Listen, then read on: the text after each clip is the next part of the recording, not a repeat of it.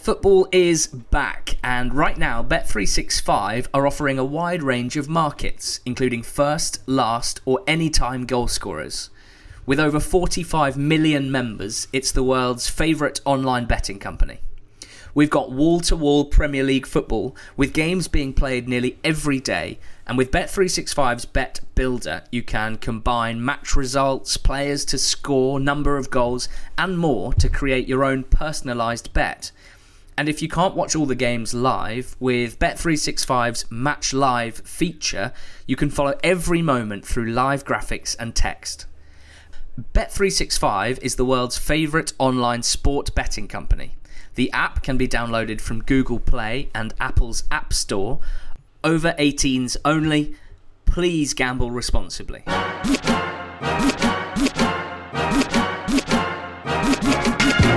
Hello and welcome to the Going Up, Going Down podcast, the EFL podcast for The Athletic. My name is George Ellick and I'm joined on the line as ever by Ali Maxwell as we run through the biggest stories from the EFL this week. This time around, we're going to be speaking to Steve Madeley, the West Bromwich Albion writer for The Athletic, before running through all of the big stories from the midweek games in the Championship, then down to League One, where we're joined by Oxford United manager Carl Robinson ahead of their playoff final at an empty Wembley against Wycombe, and then an exclusive from Matt Slater as well this week on the 5 subs rule.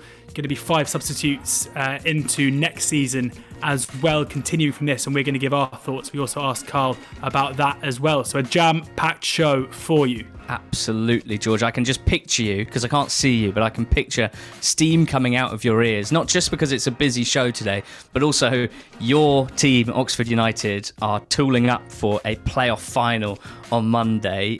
We've had games every single day in the EFL since the 25th of June, and looking at the calendar going forward, certainly for the next 3 weeks or so, I think it's going to be pretty much daily. We've had the ridiculousness of a 3 p.m. kickoff on a Wednesday afternoon this week as well, so things are moving very, very quickly, but today's pod will hopefully get everyone caught up. There's going to be times where we reference a few brilliant pieces on the Athletic site, like Ollie Kay's opinion piece on Wigan, the owners and directors test, obviously Matt Slater's exclusive as well, and pieces from our EFL reporters such as Steve Madeley and Ryan Conway. If you're not a subscriber to The Athletic, you can be today, and you'll get a 30-day free trial as well. If you go to theathletic.co.uk/EFL pod, you will get that 30-day free trial to check out everything that the site has to offer, both EFL, Premier League, European football, American sports and more.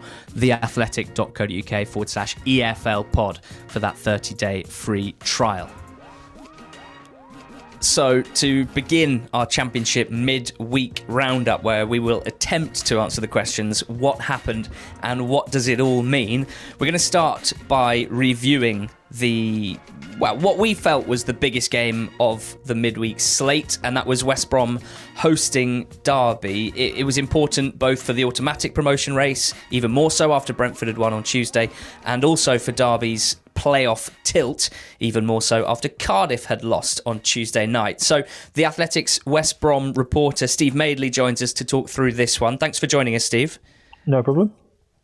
So it felt like the big game of the midweek fixtures, and in the end it was West Brom who came out victorious, and comfortably so. First question from me, because I can't think of too many others. Do you think, having watched every game this season, this was up there with their best performance and result of the season? Well, without doubt, it was the best performance and the best result since the resumption. It's hard because the season's been going on for so long now. It's hard to look back too far. But yeah, I mean, I think you've got to put it up there with the best performance of the season, which would probably be Swansea at home, just for the sheer magnitude of that win, and then Millwall away because of the circumstances, and Bristol City away. I think would be the 3 pre-lockdown that I would pick out. And yeah, I think I'd put last night certainly kind of in the conversation with those 3 for best of the season. Your piece on the game has just come out this morning, how West Brom shut down Rooney and Bird to move to move step closer to promotion. And I've just read through it now, and it kind of echoes everything that I saw in the game, because this was a match between two sides who like to get the ball down and play and like to dominate possession. But in slightly tweaking their style of play, West Brom were able to kind of grab hold of the game. They were. I mean, I spoke before the game to Ryan Conway, who's our Derby writer at The Athletic, and we were talking about how Derby have gone about this great run they've been on. And Ryan stressed how important the midfield two of Rooney and Max Bird have been. Now, as it turned out last night, Rooney moved a bit further forward and played as a 10, and Graham Shinney came in alongside Max Bird. But it was the same system, and West Brom really cleverly, Slaven Bilic changed their formation slightly. They went back to the 4-2-3-1, which was actually really successful earlier in the season, but hasn't worked so well of late because Matheus Pereira hasn't been able to find the space as an orthodox number 10 to play. But it worked a treat last night because he made a subtle little change where Romain Sawyers has been the deepest of the three in midfield, but he switched that round. So Jake Livermore became the deepest, one of the two, which kind of released Sawyers to get a bit further forward and get on the ball in the areas that Derby would have wanted to play. And I mean, they completely shut down this Derby midfield, which has been so effective, to the point where Rooney was going all over the place just to try to get on the ball because West Brom were just cutting off all the supply line to him. We've talked before about the array of talent that Bilic has to choose from, especially in that three behind the front man. And he's gone with various different trios, different methods, different shapes since the restart. Last night it was Pereira with Grady Diangana and Kamil Grosicki. It's fair to say that basically since the Hull fixture on the weekend and last night, those three have been absolutely purring as well. I think so. I mean, I don't pretend to be a tactical expert by any means, but I think I wrote a piece a few weeks ago for The Athletic where we spoke about that system, the 4-2-3-1, and Pereira as the 10, and how sometimes it worked early in the season and hadn't worked of late. And personally, I think that it's fairly clear that the key to Pereira working well as a number 10 is to have pace either side of him in the wide position, so the game gets spread. The fullbacks can't really tuck in because they're having to stick tightly to the quick wingers, and that's what happened last night. I mean, you've got Diangana wide on the right, where he hasn't really played much for West Brom, and Grosicki wide on the left, and I mean they're both lightning quick, which just really opened up the game for Pereira particularly, but also Romain Sawyers, who I thought on the quiet was probably my man of the match last night. He was back to his best, kind of slightly more liberated, so that he wasn't sitting in front of the back four. And yeah, I thought that combination, that three, was really pivotal. So it's a slight worry for West Brom looking ahead that Diangana got a slightly tight hamstring last night. So if he's not available, you do wonder whether that 4-2-3-1 will work quite as well. Looking at the table as it stands, recording kind of before the Leeds-Stoke game, West Brom are top with 80 points, and they are 5 points clear of Brentford and Fulham. Brentford, who keep on winning. Fulham, who West Brom have to face in a couple of games' time. Next up, it's a trip to Blackburn, who maybe reignited their own playoff hopes with a win at Cardiff midweek. Not quite there yet, Steve, but it does feel like a win against Blackburn at Ewood would surely signify that West Brom are going back to the Premier League. Yeah, you'd think so. I mean, I said before we returned from lockdown that I thought 4 wins would probably be enough to get West Brom over the line. Well, they've got 3 of them in the last 3 games. I mean, looking at the form Brentford are in, I may have to kind of revise that a little bit, and it may take more than 4 wins. But like you say, I think if they were to win at Blackburn, that puts a hell of a lot of pressure on Brentford. I mean, they could barely afford to drop any points then in their remaining games. So, I mean, we say this kind of every few days at the moment, but it does feel like a really big game at Blackburn. I think it's fair to say that West Brom were comfortably the better side last night. Just to touch on Derby, I felt that they looked a little bit tired, which is not surprising. There's a lot of young players who are playing a lot of minutes that they won't have been used to playing in such sort of a tight schedule, I suppose. They'd also point to the absence of Tom Lawrence, who's suspended, Martin Waghorn, who's suspended, both of those guys getting straight reds in injury time, which we also saw last night with Louis Sibley. One positive impressive from a Derby perspective, and Ryan Conway has written about this on the Athletic site this morning, well worth a read, and you couldn't get away from the fact that the youthfulness of Derby's sides, certainly by the end, was very notable. 8 academy graduates on the pitch at one time for Derby County. It may not have been their best performance, but you have to be pretty excited about this group of young players coming through for Derby. Steve, thank you so much for joining us on the podcast. As always, giving us the inside info on all things West Bromwich Albion. We're not sure whether we'll be talking to you on this podcast next season, but for very good reasons. And we hope to talk to you again before the end of this campaign. Look forward to it, guys. Thank you. Great to speak to Steve there, Steve Madeley, the West Bromwich Albion writer for The Athletic. And as I mentioned to him, West Bromwich Albion are top of the league as we record. That is because Leeds are playing this evening against Stoke. And, those two are having to be kept on their toes because one side just behind them, Brentford, keep on winning. They beat Charlton midweek 2-1. But Ali, this wasn't the 1-0 kind of plain sailing that we've got used to seeing from Thomas Frank's Brentford in recent weeks. It wasn't quite. And look, 5 games in such a short period of time, there's no team that has maintained a specifically high performance level throughout, and Brentford started their game against Charlton a little bit slowly. They were not performing to the same level that we've seen in the previous few games. They were slow to get going. And one thing we know about Charlton, especially in games against teams towards the top of the table this season, they have been bang at it against those teams towards the top end. That speaks definitely to the match preparation from Lee Bowyer and the game plans, but also the character of the team. And Charlton caught Brentford napping a bit. They scored a good goal to go 1-0 up. A good header from Macaulay Bonne. Nice play down the left from a youngster, Alfie Doughty, who kind of sums up everything that's impressive about this Charlton side and also underlines the problems or the difficulties that Lee Bowyer has had both last summer in recruitment and in January with various players leaving and injuries as well, and even those 3 players rather who decided they weren't going to take part in these games post-COVID. So they were 1-0 up, and it really took Brentford until after half-time to get going, but they did ramp up the pressure. It always felt that they would find their level, and Benrahma, in fairness, who's a player that we love, but I've definitely said before that he can drift in and out of games. He was the one that really took charge here and dragged his team forward. He won and scored the penalty that levelled things up. And then, in fairness, again, it was kind of one-way traffic, but Charlton defending resolutely, showing great character. The problem is, with Brentford at the moment, if it's not joint top scorer in the league, Ollie Watkins, with 23 league goals, that will hurt you. If it's not Mbeumo, who's got 15, or Benrahma, who's now on 15 as well, it's a set piece, and that's where Brentford have become so good, certainly since the turn of the year. Since hiring a new set piece coach, they are just deadly from these.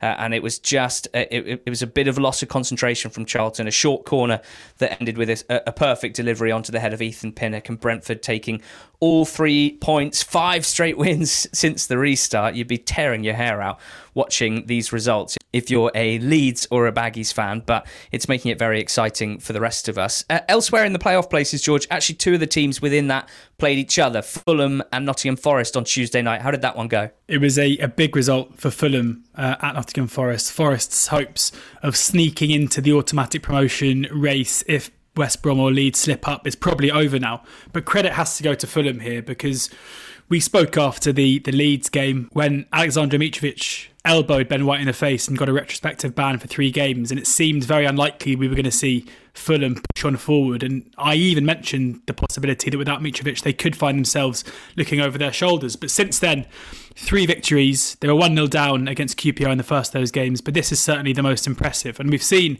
in Scott Parker, I would say Scott Parker, the player coming through, is Scott Parker, the manager, because they were without Mitrovic here, they were without Tom Kearney as well, but it was a resolute performance full of grit, full of a defensive quality that we have seen from them, but also they just kept Nottingham Forest at arm's length, something that most teams have struggled to do so far this season.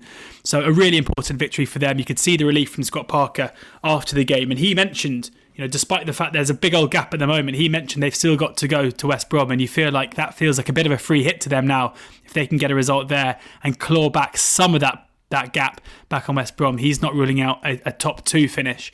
And the other game Ali, was Cardiff 2, Blackburn 3. Blackburn, I think we said that their playoff charge was over, but after this game of ridiculous goals, maybe that's not the case. No, absolutely not. And look, that was the place to be for entertainment in midweek, the Cardiff City Stadium. And without meaning to be rude, it's been a while since you can say that, really. Although they're an impressive side and have become something of a winning machine under Neil Harris, the goal expectancy in their game tends to be low. That's because they're excellent defensively, and they probably struggle to create chances at the rate of a top-level Championship side. But for whatever reason, this was the game for excitement. A 3-2 win for Blackburn.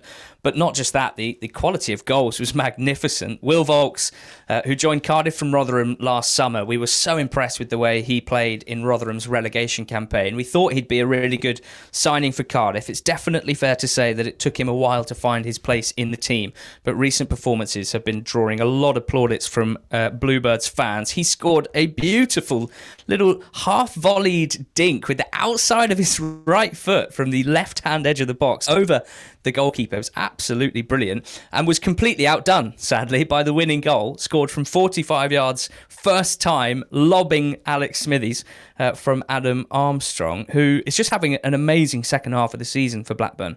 When Bradley Dack picked up that long-term injury, I think everyone would have predicted that they would drift away from any sort of playoff challenge. They would move towards the middle of the table and probably stay there. But their playoff tilt is in no small part down to the form of Armstrong and the way that he has filled Dack's goal-scoring shoes, his boots, I should say. 11 goals in 23 games for him, and it was the most spectacular of the lot. For Blackburn, it reduced the gap between themselves and Cardiff to 5 points. Still some way to go, you'd say.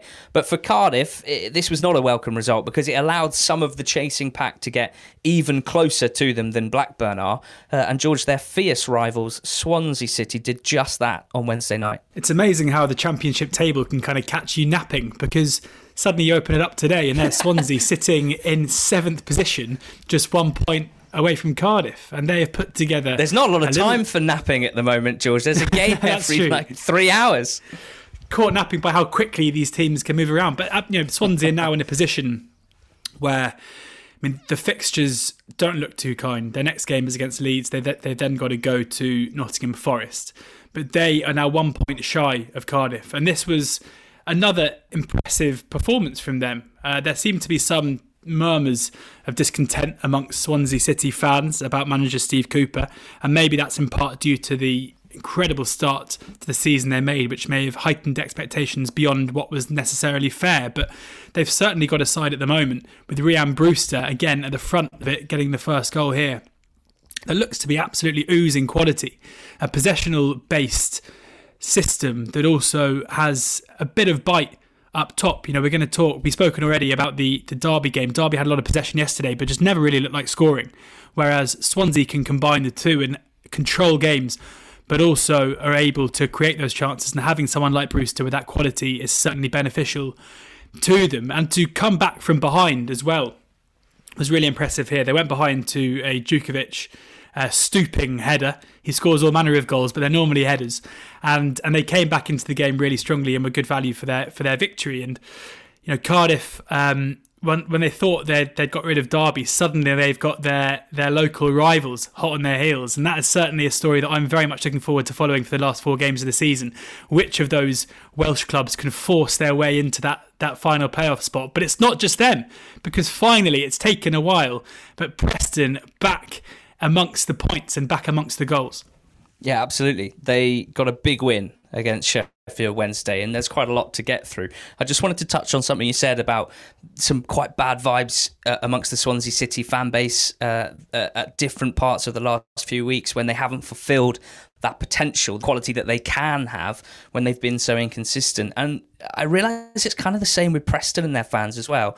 The expectation that comes and the hope that comes, maybe more pertinently, with being close to the playoffs is enough to drive any fan mad, because you know that your team are good.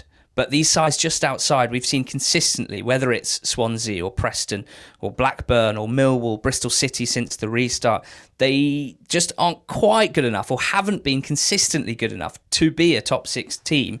And I think it's the heightened hope that actually makes the emotions stronger. And then when a poor result comes, there's sort of a lot of hand wringing. And we've certainly seen that with North End fans in the last few weeks, because their return from the break was really poor. And of course, they've been in and around, to use a footballing phrase, the playoff places all season. So again, that heightened expectation and hope brought on by that has heightened the disappointment. But nothing like that last night, because this was a welcome performance and a welcome contribution from Alex Neil's substitutes. Last weekend, I think it was, although I've slightly lost track of who played who when, they lost to Cardiff, and it was a tight game that changed in the last 20 minutes because of the quality Cardiff's subs brought to the table and how much Preston's performance levels dropped in the last 20 minutes. And that's happened too often for Preston North End this season, losing points due to just trailing away in games rather than getting stronger, getting that impact off the bench. Completely the opposite on Wednesday night. The perfect storm for Neil's subs between Jayden Stockley, Scott Sinclair, Daniel Johnson and Brad Potts. They scored or assisted each of the 3 goals in their 3-1 win. This was also a win from behind because Wednesday had taken the lead. Shout out to Big Adtame Nuhiu, by the way. I have a theory that when really good his things... full name. Yeah, I have a theory that when really good things happen in midweek fixtures, in the evenings and night times, they get less sort of buzz, certainly online, than the weekend. I think it's because the game's finished late and there's less chance for reaction and for clips to do the rounds and things like that. But Nuhiu's assist is like Dennis Bergkamp in his prime.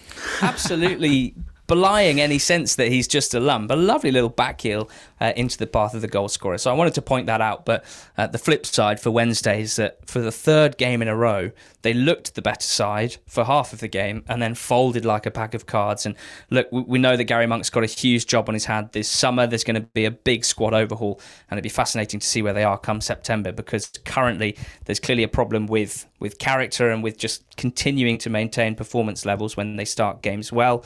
Bristol City had their first game post Lee Johnson. He was the longest serving manager at this level, but he was sacked after defeat to Cardiff on the weekend. The current favourite is Chris Hughton, short price favourite as we record this on Thursday. I think general consensus amongst the fan base is that this would be something of a coup for them, the sort of manager they wouldn't have been able to attract in previous times of vacancy, shall I say. And there's a lot of excitement about what he might be able to do with this team who's just been on the cusp of the Championship top 6 for a year or two now. But they did get a win under Dean Holden, the caretaker, against Hull. It was a 2-1 win, and it would be wrong to say that everything was fine and they were dominating this game. Both sides created good chances.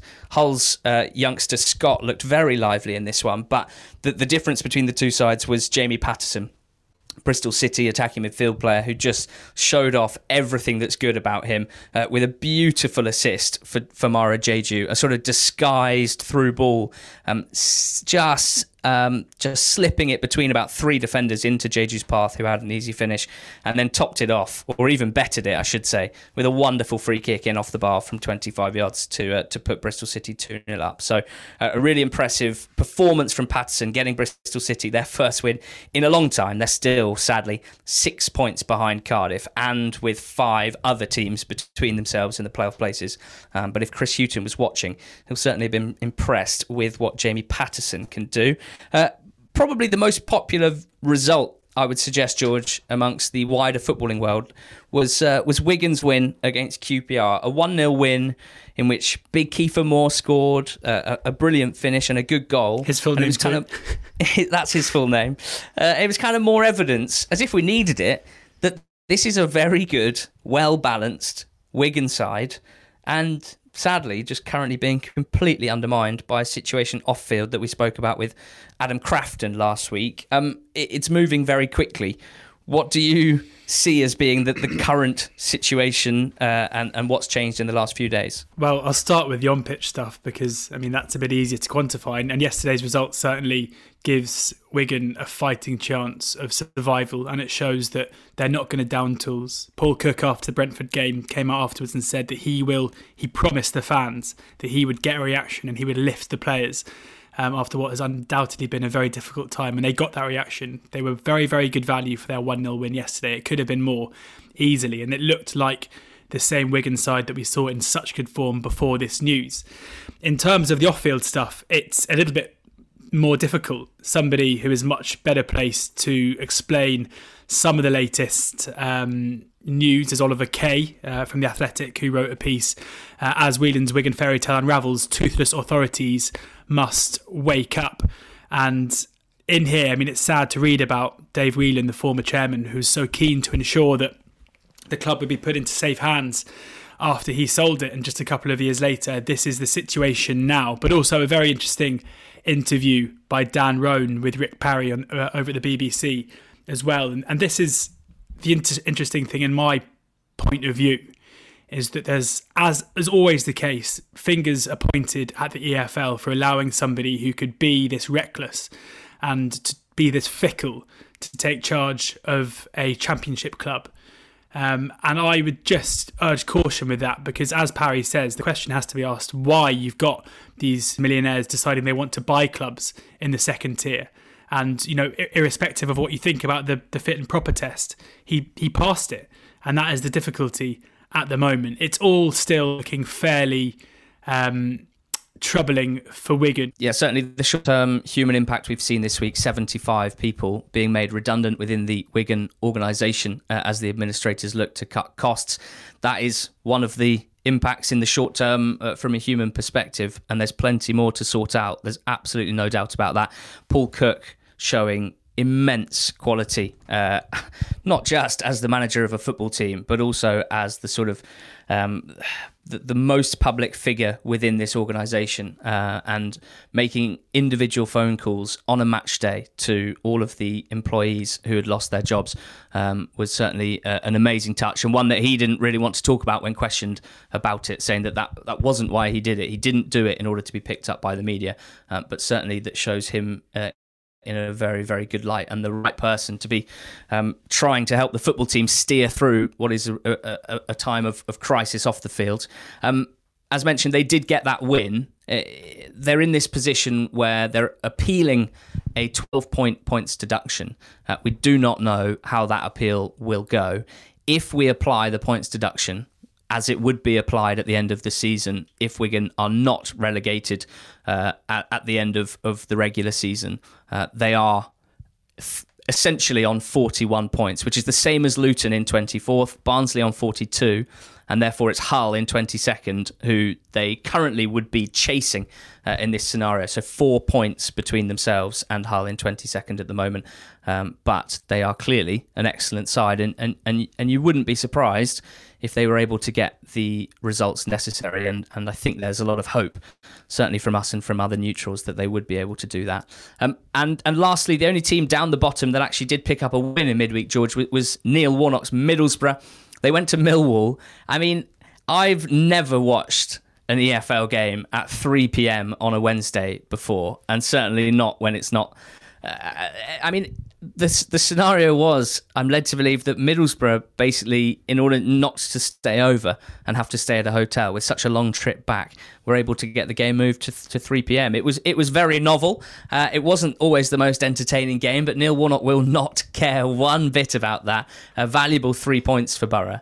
There was a bit of controversy in this game because the goal that put Borough 1-0 up during a period where Millwall were putting the pressure on sort of midway through the second half. It was a coming together between Fletcher and Cooper, where it appeared that Cooper had his heels clipped, the sort of thing, George, that you see given as a free kick 9 times out of 10.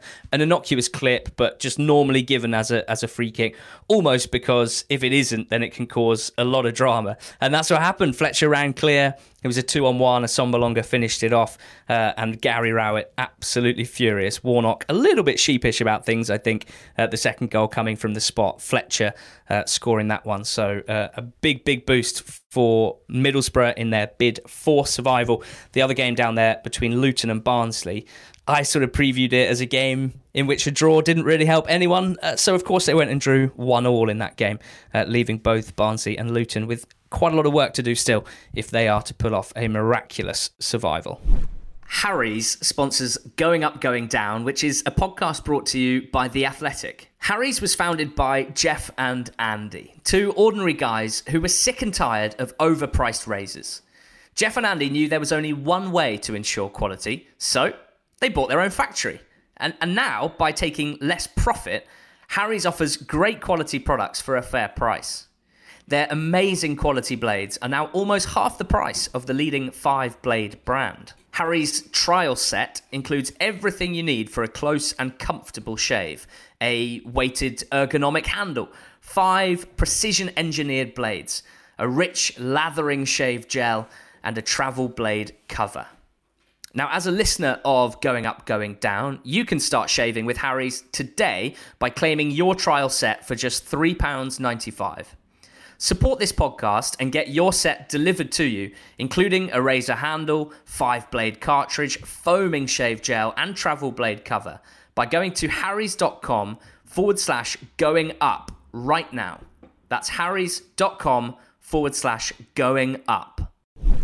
Next up, our attention turns to Monday night, because that is when Oxford United and Wycombe Wanderers will take part in the League One playoff final at, well, an empty Wembley. But Monday's second legs was another example of why there is no better sporting invention than the EFL playoffs. Because on the one hand, you had Oxford drawing 1-1 for the second time in a few days against Portsmouth. Nothing to separate these two teams over the two legs, apart from one missed penalty for Portsmouth. Oxford going through 5-4 on pens. And on the flip side, a game full of fireworks between Wycombe and Fleetwood, a tie full of fireworks, really, a 6-3 aggregate score, and a famous night for Wycombe and their fans.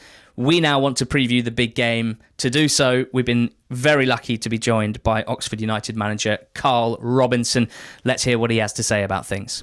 So delighted to be joined by Oxford United manager Karl Robinson after a dramatic playoff semi-final victory on penalties over Pompey. I was watching, Karl, and fair to say you cut a pretty relaxed figure in the dugout whilst watching the penalties.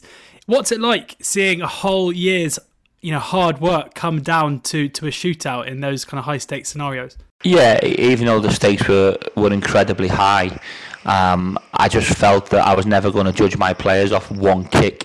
So I felt incredibly calm that my players I've done everything for this football club over the last 12 months, and a bit unfair on anybody, Portsmouth included, to be judged on one kick of a football. So that's why I was quite calm, because I think the world of my players. They know how important they mean to me and how much we all mean to each other. And I thought the way we conducted ourselves leading up to the game was totally respectful. I thought we were respectful after the game as well. And it'd be exactly the same moving forward into the final on Monday. We hold such high regards for every team that we play against, in our preparation and in our behaviour and in our media team and how we conduct ourselves. So we just felt it was another step in the right direction of the way people foresee our football club from the outside, and that's why I was quite calm during that. For those who don't follow the clubs closely, I mean, Oxford are playing Wycombe on Monday. People might think it's a local derby, but it's not really a derby in that sense. However, given what happened in the previous time these two sides met, Wycombe came to the Kassam Stadium having not lost in 11 games. Adebayo Akinfenwa was sent off after pushing John Mousinho. Oxford won the game 1-0. Ali and I have done some work with Bayo over at Sky Sports since, and he's told me in no uncertain terms that he's been looking forward to getting his revenge over Oxford. How important, given the occasion, is it for you to balance both getting your players up for what's going to be a massive game, but also ensuring they don't fall the same way as Fleetwood, who had 2 men sent off in the first leg of the semi-final?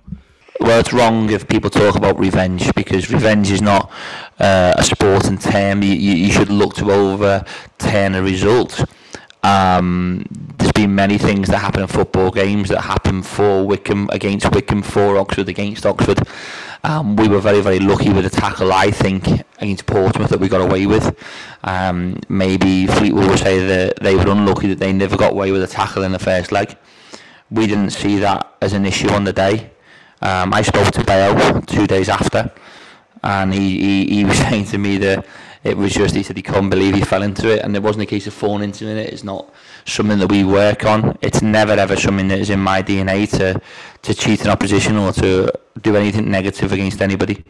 So if people foresee that as a reason to motivate themselves, well, that's their way of getting an extra few percent out of their team. It's not something that we will use, and we're looking to play it. I've just done an interview before this, and we're playing, I think, the greatest ground in the world, and it's the stage is set to play, and we want to play the way we want to play. We don't want to fall into anything. We want to keep our discipline, keep our respect, and keep our football the way we have played it all year. Carl, you're up against a Wycombe side. Let's talk about what they can do on the pitch as well as the occasion. They had a fantastic regular season, of course, came out the blocks so strong. And this is a side who are very good in both boxes, both solid defensively, but also have different ways of getting at the opposition, and with some players having returned from injury as well. An array of different sort of attacking players as well.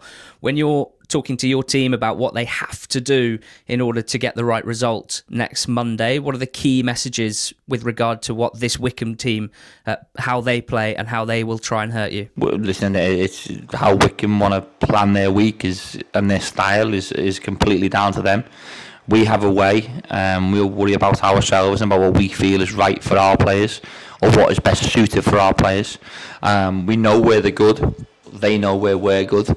I think what you're certainly seeing differently in our game and Portsmouth game, I think you're seeing two teams who have complete respect for each other's strengths, which, funny enough, from a viewing spectacle, makes it quite boring. From a tactical point of view, it's quite exciting as a manager when you know them games are like that, because you know you're constantly trying to deal with the circumstances of staying within a football game. And we've got to make sure this week that we focus a little bit more on ourselves, our ball retention improves. We've got to make sure we keep it out of zones. We know that we're going to have to compete for every single free kick that they get. I think they have the highest amount of free kicks given for them in the league. So it just shows you that you know what's going to come, and we just got to make sure that if all the talking that we can do, it's pointless, all the interviews leading up into this game, because sometimes you can talk too much and all of a sudden you can find yourself saying that you've done everything right in the week and you make one mistake and they pounce on it because of how hard they work, and you can find yourself 1-0 down very, very quickly against Wycombe.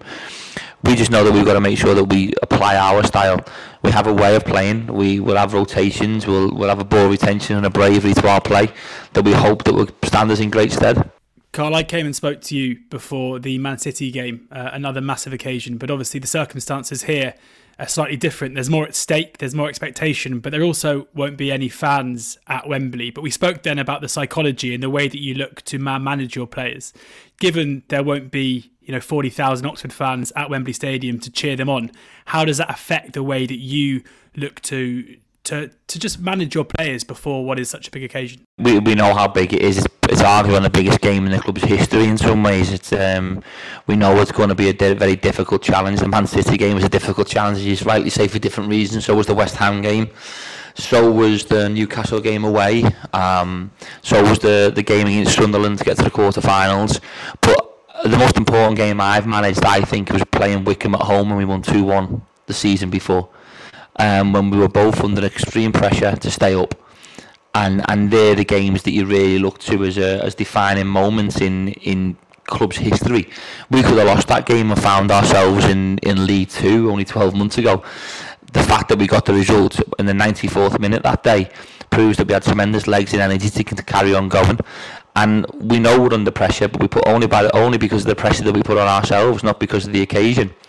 It's devastating the fans can't be there. I think just as much as the fans can't be there. I spoke, I think, on Sky afterwards, saying not having your parents there or your family there or your kids there to witness them sort of days that you want that live with you forever is also very, very difficult for us as sports people being involved in this current world, because they're the reasons why you do your job, to make your family proud and to give your kids memories that they can remember for the rest of their lives. And that's a bit of a sad side to the world that we currently live in, but we also know and fully respectful that we're still within a worldwide pandemic, that we know that there's still a virus out there that is still killing people, and we're still fully respectful of that, and we're just at the same time we're equally very thankful that we can actually still be playing football.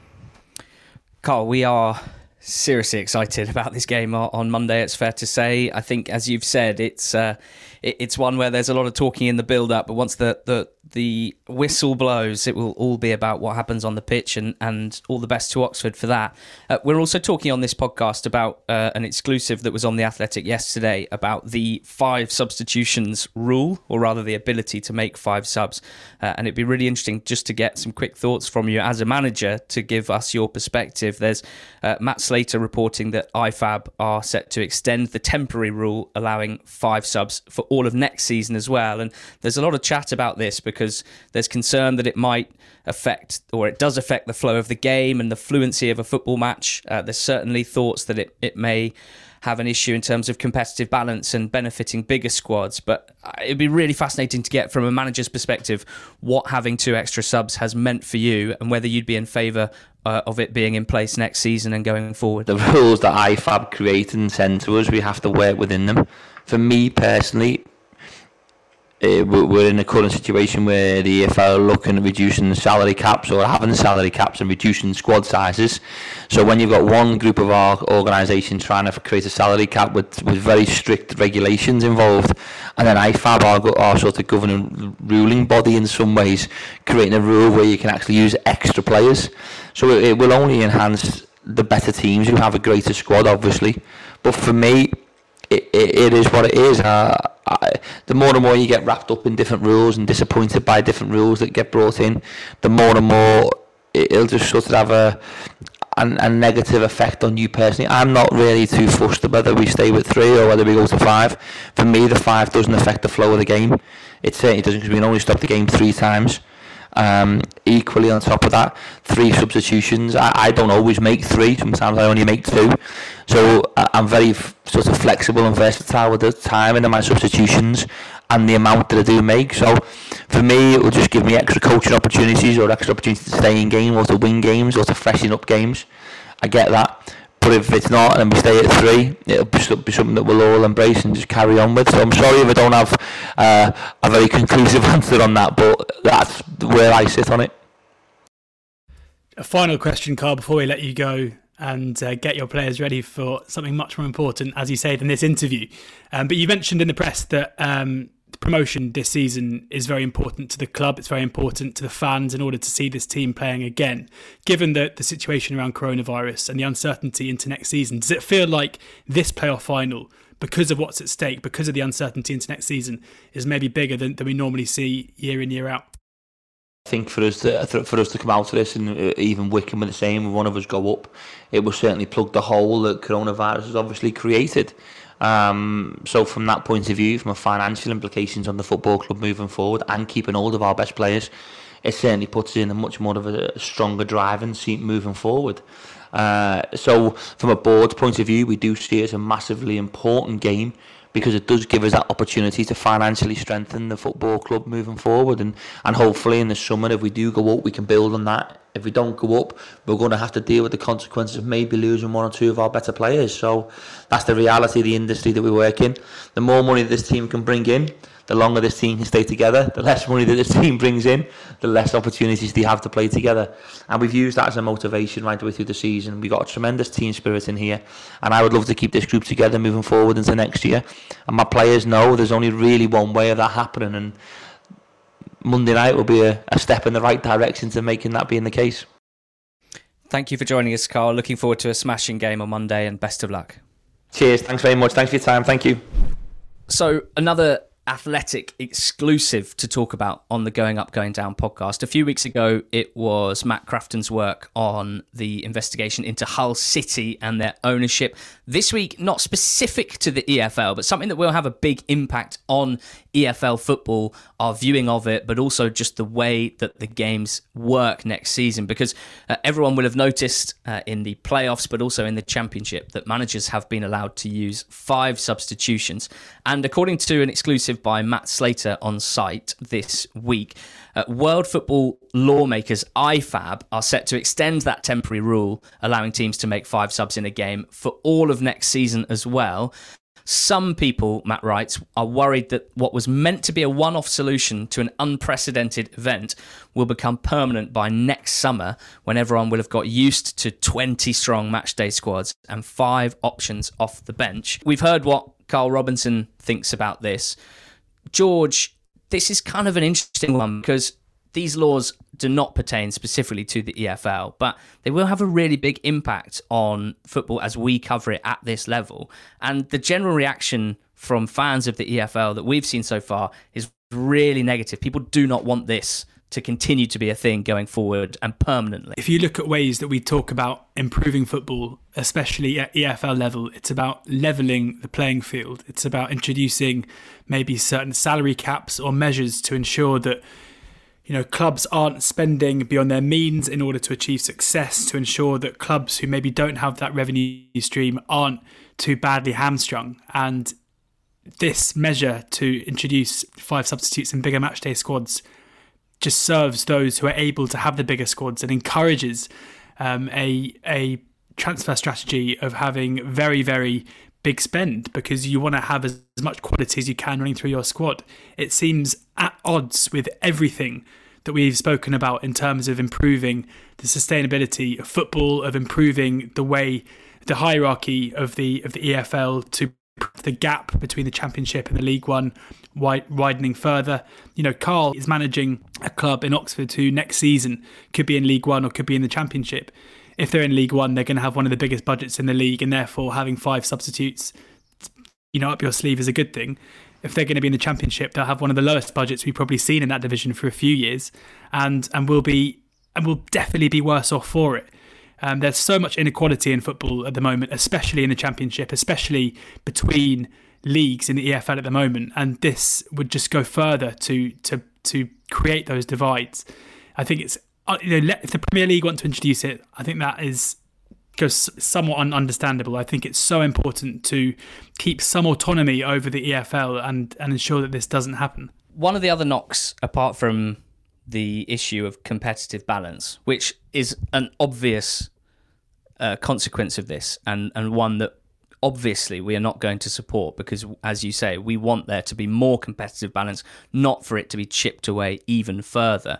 Another one of the knocks is on the flow of the game. Now, I think we've only had a couple of weeks, I suppose, and probably 50 games worth of EFL matches with 5 subs. It's not so much that it interrupts the flow of the game, because they're obviously right to have a rule in place where you can only make subs at 3 separate times, not including half time. So it's not like you could just make 5 separate subs just to really slow the game down and use that in a sort of time wasting manner. But I do think you lose fluency or even quality in a way. Certainly, and this might be just rustiness after 3 months off, but certainly a lot of the subs that have come on have taken a while to get going. And at that point of the match, let's say 60 or 65, 70 minutes generally, you don't really want players to come on who are rusty, even if they're fresher, because it just anecdotally to me, it feels like you lose a bit of fluency. There's further concerns that clever, in inverted commas, teams and managers will use this basically to augment the use of tactical fouling. Again, that's just not something that improves the spectacle of football and how we would want EFL football to look. But if you can use 16 outfield players, or 15 outfield players rather, it makes it easier to basically rotate fouls and to make sure that you're spreading out the amount of fouls and taking off players who get booked. And that's, again, just encouraging something that I don't think either of us are that keen on. The one thing that we've seen in response to this, and when it comes from the EFL, is could there be a way that the EFL could impose a rule whereby, let's say, 2 of the 5 substitutes had to be academy graduates, or let's say under 21 players. There are a couple of teams in the EFL that don't have academy, so it might be a bit unfair to ask them to play academy graduates. But let's say young players. It's something that the EFL are always keen to encourage. That would certainly make it seem more palatable. You can see why that would be a good idea. My worry is how feasible that would be, and also how beneficial it would actually be. Player development, when it comes to young players, is such a movable feast, and there's so many different things at play. I don't particularly buy that this would mean increased quality minutes for young players. And I mean quality minutes specifically because if you're the 4th or 5th sub, in general terms, you're probably getting 5 minutes, maybe 10 minutes. Very rarely would you get more than that. It's the end of the game. And I would just feel like, while it would be a good idea, would you then be seeing clubs holding on to young players who could do much better with regular minutes on loan, lower down in the pyramid, for teams that need them more, just because you have this compulsory rule in place where you have to play players of a certain age as your 4th and 5th sub? I think it's a nice idea. I hope that if we move forward with 5 subs, that something like that is implemented. But I do think it could have potentially a negative impact that isn't being talked about enough. Players just keeping hold of these young players and essentially stunting their development. So, look, I don't think either of us are that keen on it. I think we've both made that fairly clear. We should say as well that Matt Slater's reporting makes it clear that this has been extended to the end of next season. It has not been made concrete for forever, for the whole future of football. But you're absolutely right to suggest that these sorts of things do seem to be creeping into the game and being made more permanent. So it's something that we are not supportive of. We're fascinated to hear what you guys think, the listeners. There's so many different things to think about when it comes to this rule change. Make sure you tweet us at NTT20pod any thoughts that you have on the possible introduction permanently of this 5 substitute rule. Right, that's us at the end of this week's Going Up, Going Down podcast. Everyone take a deep breath. The football doesn't stop, though. We got games on Thursday, 2 on Friday night in the Championship, a full slate of weekend fixtures, of course, and then the League One playoff final. Appointed viewing that on Monday night. Just a reminder that all of the Athletics podcasts, and there are plenty more of them, are available ad-free on the Athletic site if you're a subscriber.